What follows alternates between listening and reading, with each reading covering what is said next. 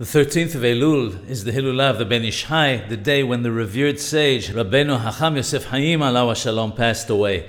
The following story is told about him. One Friday, the man who cleaned their home came to clean the yard of the house of the Ben Ish Hai's parents. His mother was known for her Hachnasat Orhim and offered the cleaner a drink and some of the hot food she was preparing. He thanked her but declined her offer.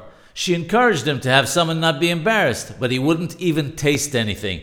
She asked him if he was concerned about the kashrut of the food, but assured him that this was the home of the head of all the rabbis, and he need not be concerned.